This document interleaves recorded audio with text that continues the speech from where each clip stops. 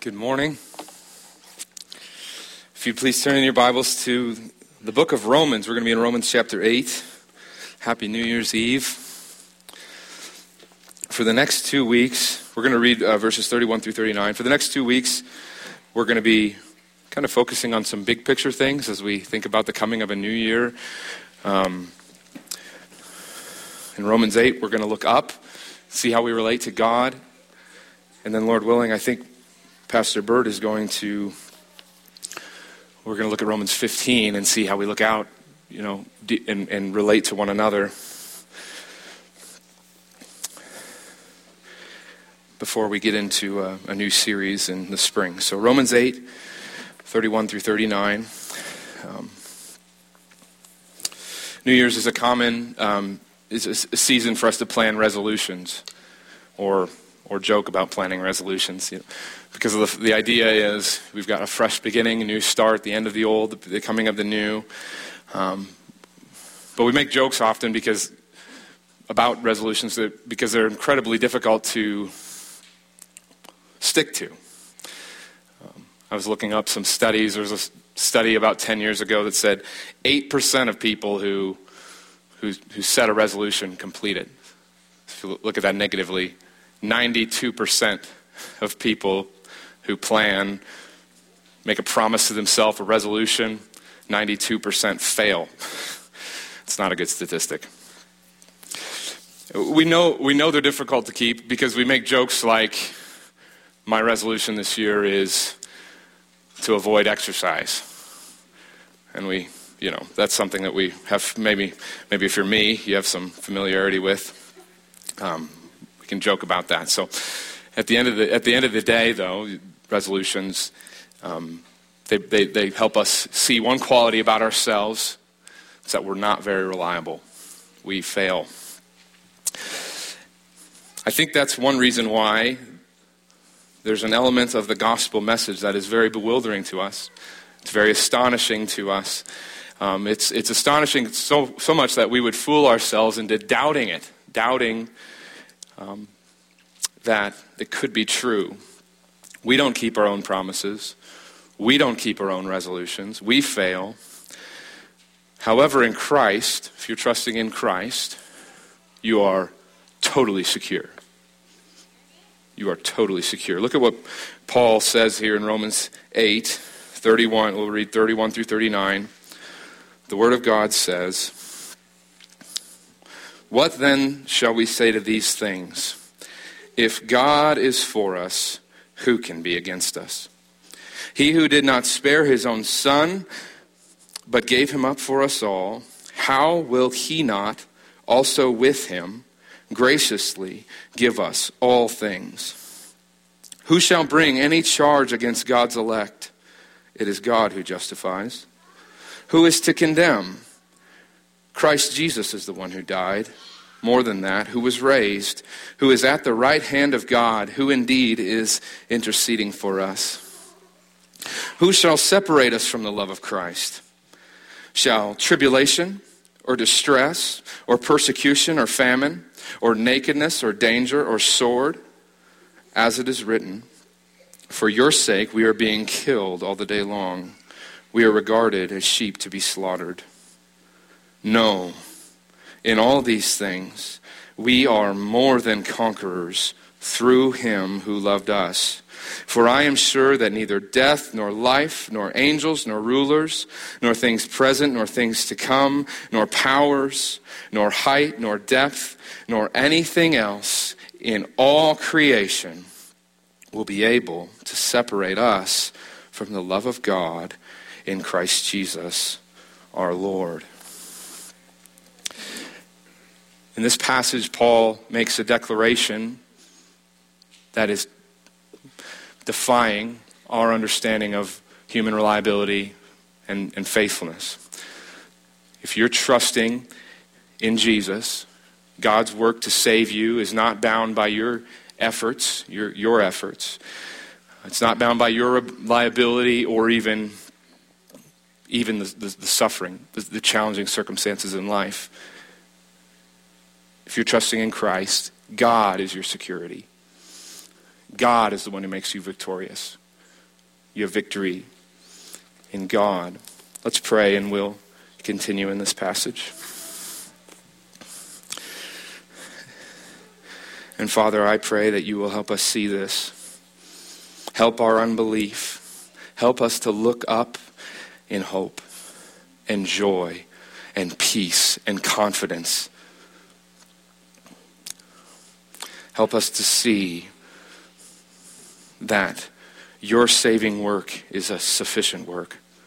And help me, Father, to be clear. In Christ's name we pray. Amen. If you look in verse 31, Paul, he begins with a single statement, which is, I think it establishes the thought of the entire passage. So you've got to look at verse 31. What then shall we say to these things? If God is for us, who can be against us? Paul is desiring to communicate to you and me that God, if you're in Christ, God is for you. What does he mean by for you? What does he mean by for you? If you look at Romans 8, verse 30, which is one verse prior, I think you'll see that God being for you means that you're totally saved, you're totally secured. God is for you by justifying you, making you righteous, making you right before God. God is for you, sanctifying you, making you pure, cleaning you. And God is promising to glorify you. You will have all things, as he says later in 8:32. However, Paul says here in verse 31 that God is for you despite these things. He's for you despite these things. You can see, what shall we say to these things? What are these things? I think these things will be addressed a little bit later. However, I think that Paul wants you to think, when you think about these things, he wants you to think about the suffering in the present moment. In this present moment, the suffering that is happening. In verse 18 of Romans chapter 8, because I just threw you into the middle of Romans here, let me give you some context. Verse 18, Paul says, I consider that the sufferings of this present time are not worth comparing with the glory that is to be revealed. So if you follow then from that verse, the flow of thought, after verse 18, you'll see that suffering doesn't have the final say for the Christian. In fact, in Romans 8:28, closer to this passage, Paul says that all things work together for good for those who are called according to his purpose. So the implication is that the Christian will suffer. There is suffering in the world. We know that. But even through suffering, God is working all things for good. In Romans 8:31, which begins our passage here, it states very strongly, these things do not have the final word if God is for us. If God is for us, nothing can be against us. So the call is for us to see that. We need to see the tremendous victory that we have here in God. So I've got 5 quick reasons why we are victorious in God. First, you're victorious in God because he purchased you. He purchased you at the highest price. In verse 32, you can see the victory you have in God by looking at the currency God used to purchase you. Verse 32 says, he who did not spare his own son, but gave him up for us all, how will he not also with him graciously give us all things? Now that's a little bit of a confusing verse. Let's break it down. But just notice that God paid for us here with a pretty unusual form of currency. He offered up, it says, his own son. Jesus, the Son of God, God who did not spare his own son, Jesus, the Son of God, is offered up for you. And that, if you're not a Christian, or if you're hearing that for the first time, maybe if you're young, that's a crazy statement.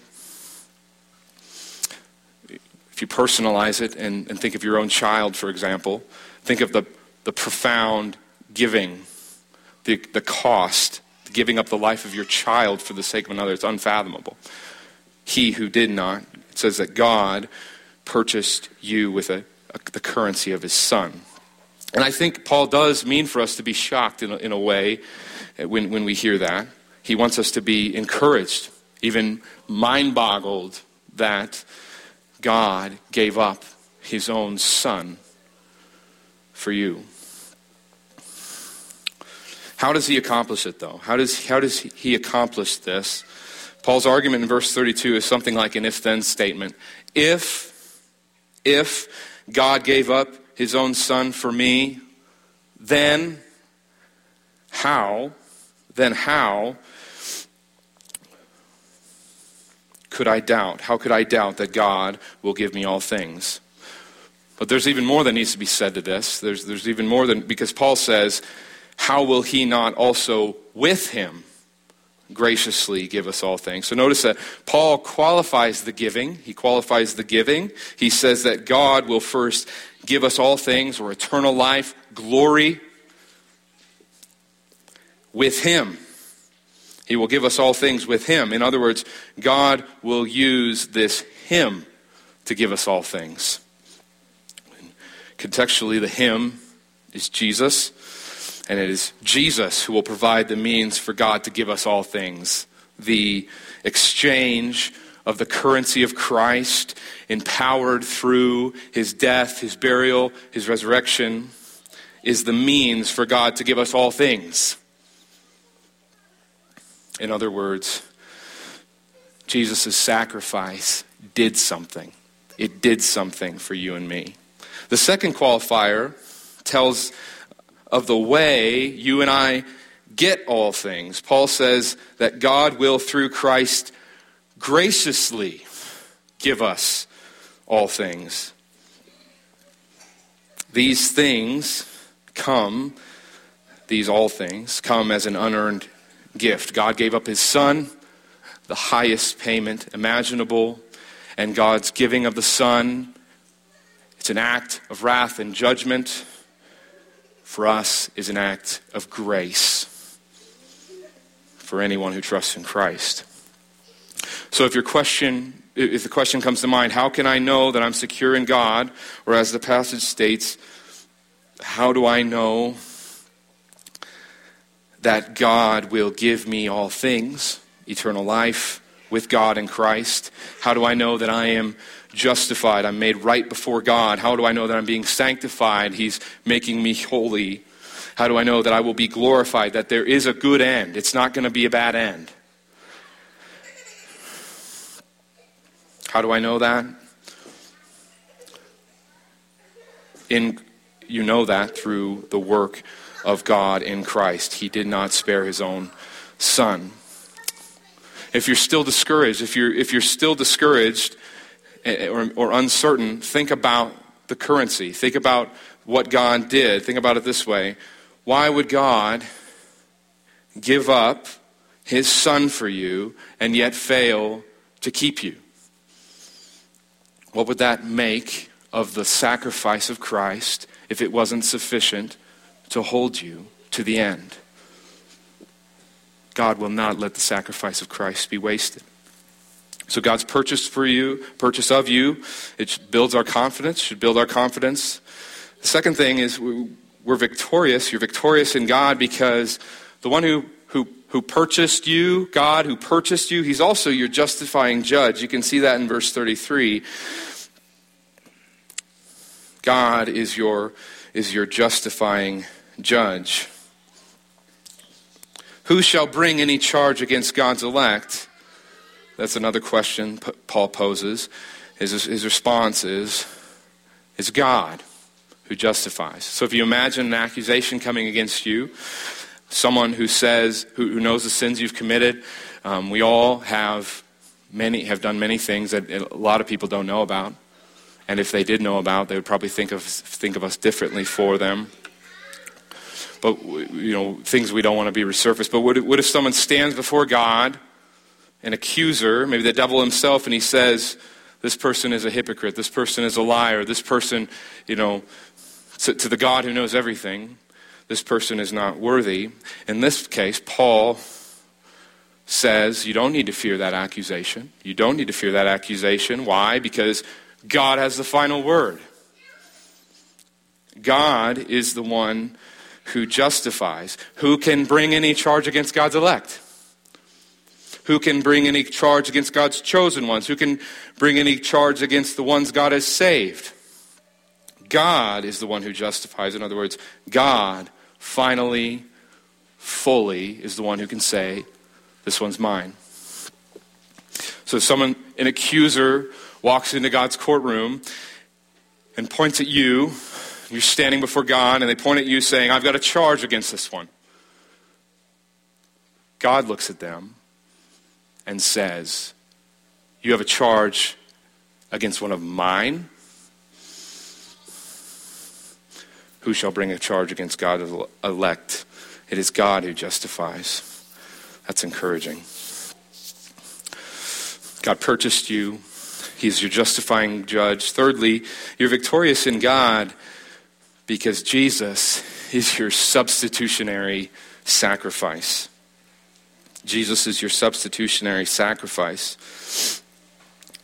In other words, condemnation may come if you continue on at the beginning of verse 34. Who is to condemn? In verse 34, we see, I think what Paul is doing is he's asking a parallel question. So the first question is, who shall bring a charge against you? It's God who justifies. Parallel question, who shall condemn? Who is there to condemn? Who will stand before God and condemn you? And Paul's answer to the question is simply, Jesus is the one who died. Christ Jesus is the one who died. Now what does he mean by that? Why is he bringing up the death of Christ? He's already alluded to it, right? Earlier in verse 32, and I think we need to understand it by looking also at verse 32. I think Paul is reminding us that just as sure as God is your justifying judge, the one who has the final say, so also Jesus is your substitutionary sacrifice.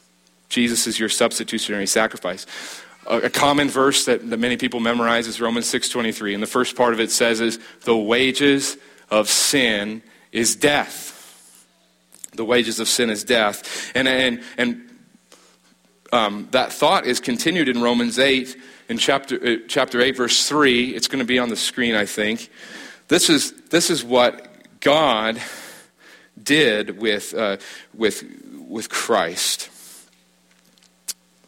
God has done what the law, weakened by the flesh, could not do by sending his own Son in the likeness of sin, in the likeness of sinful flesh, and for sin, he condemned sin in the flesh. The wages of sin is death, and God sent forth his Son, and by a miracle of grace, Jesus is the one who died in your place, if you're trusting in him.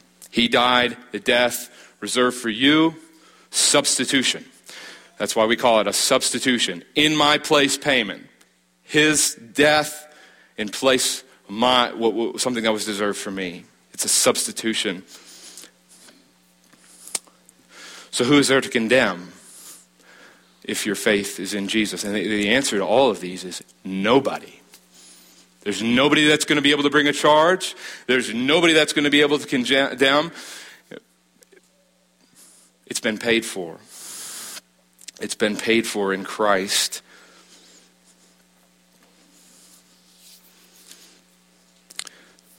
He purchased you. He's your judge. Jesus is your substitutionary sacrifice. Fourth, you're victorious in God because Jesus is also your heavenly advocate. Not only your substitutionary sacrifice, he's in heaven advocating for you. If we go further in verse 34, who is to condemn? Christ Jesus is the one who died, and that's a great statement right there, but he doesn't stop there. More than that, who was raised, who is at the right hand of God, who indeed is interceding for us.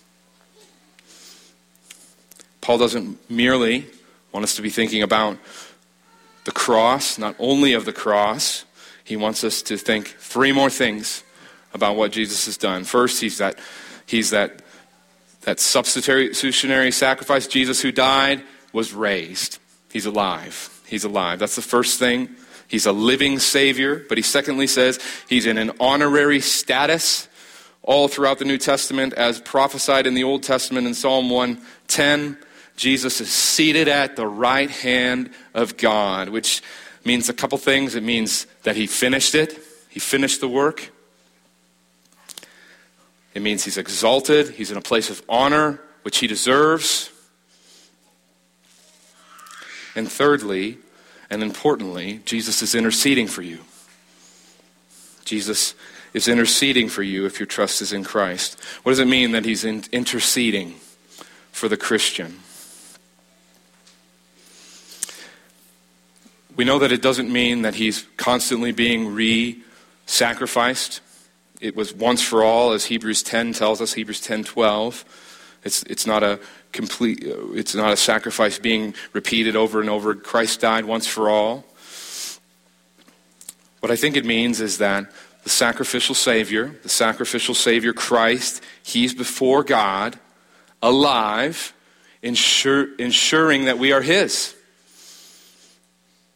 We are victorious because our Savior made it so. He made it so on the cross, and he's keeping it so. He's at the right hand of God. He is interceding for us. There's a hymn, I think it'll be up on the screen. It's a lovely hymn called Before the Throne of God Above. And it's got a line that reads, when Satan tempts me to despair and tells me of the guilt within, upward I look and see him there who made an end to all my sin. And when I hear that line and sang it before studying this passage, I always think of the cross. Upward I look and see them. He's on the cross. I'm not saying that's a bad thought, but I think if Paul were the author of this song,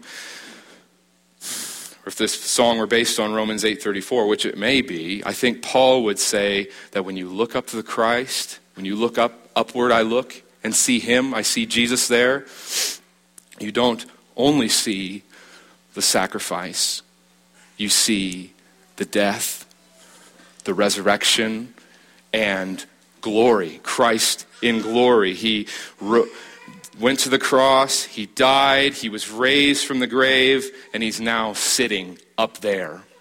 He's sitting up there at God's right hand, interceding. He's interceding. He's not a dead sacrifice. He's not a passive Savior, Jesus. He is actively interceding on our behalf before God. And so we should address him as so. We should address him that way. He is at the right hand of God. This is incredibly helpful too, to think when it comes to security. I have a Savior. You have a Savior at the right hand of God right now, interceding. Think of a thought that enters your mind, the commission of sin, an accusation. I've got a Savior. He's interceding. Whenever that thought enters your mind, if you're hoping in Christ, trust in Christ, Jesus Christ, standing before God, that one's mine. Still mine, still mine. And I think we'll see that as we go on. It's a sufficient sacrifice. Christ's blood is sufficient. So you're victorious in God. We are victorious because God purchased you. He's your judge who justifies you. Jesus is your substitutionary sacrifice, and he's standing before God as your heavenly advocate. And finally, which is really the conclusion Paul comes to, which is the rest of the passage, God's love in Christ will sustain you through anything, no matter the circumstance. And I think it's good that Paul does do that. He indicates in verse 35 by giving us a long list of hardships that could try to steal you away from security in Christ. Tribulation, distress, persecution, famine, nakedness, danger, sword. And he keeps going on, even later on, listing potential or things that, is that going to steal me away from the love that God has for me in Christ? And he confirms that this is the life that we live. This is something that is going to come upon us by quoting Psalm 44:22. For your sake we are being killed all the day long. We are regarded as sheep to be slaughtered. So just as surely as Jesus came fulfilling the prophecy of his messiahship, that he's the Savior, we also can know that living for God, going back, Jesus is going back to the Old Testament, or Paul is going back to the Old Testament. We can also go back and know that following the Lord will not mean a life free from suffering. That's not the point Paul is trying to make. There's actually an expectation that hardship is part of being a Christian. Paul never says that those who are trusting in Christ are free from hardship. The point that Paul wants to make is that any hardship can come against those who are in Christ, but those hardships will never separate us from the love of Christ. Come what may, yes, it will come. It may come, but in Christ, you'll never be lost. He will hold you fast. Suffering may be inflicted by others. He lists persecution, sword. They may come. They may come. They will come. Suffering may come as a result of a sin-stricken world. Famine may come. Nakedness, lack of personal property may come. Those things are not absent from the Christian life. However, the promise of victory, despite those things, is just as clear. Just as sure as those things are hard and those things do come in life, the promise of your victory in Christ is just as clear. It is determined, it is settled if you're in Christ. It is so certain that Paul says, we are more than conquerors through him who loved us. It is so certain that Paul says, I am sure, victory is mine. We're winners. Neither death, nor life, nor rulers, nor angels, nor rulers, nor things present, nor things to come, nor powers, nor height, nor depth, nor anything else. If I missed anything, guys, Paul's saying, nor anything else in all creation will be able to separate us from the love of God in Christ Jesus, our Lord. You can't name a height, a depth. You can't add that to a trial where the love of God in Christ is not sufficient to sustain. You're totally secure. And I love how he says things present and things to come, because we're big worriers about the future, and maybe you're looking ahead. He says things present, like, okay, I think my present's okay, but what about the future? Will he continue? Things present or things to come?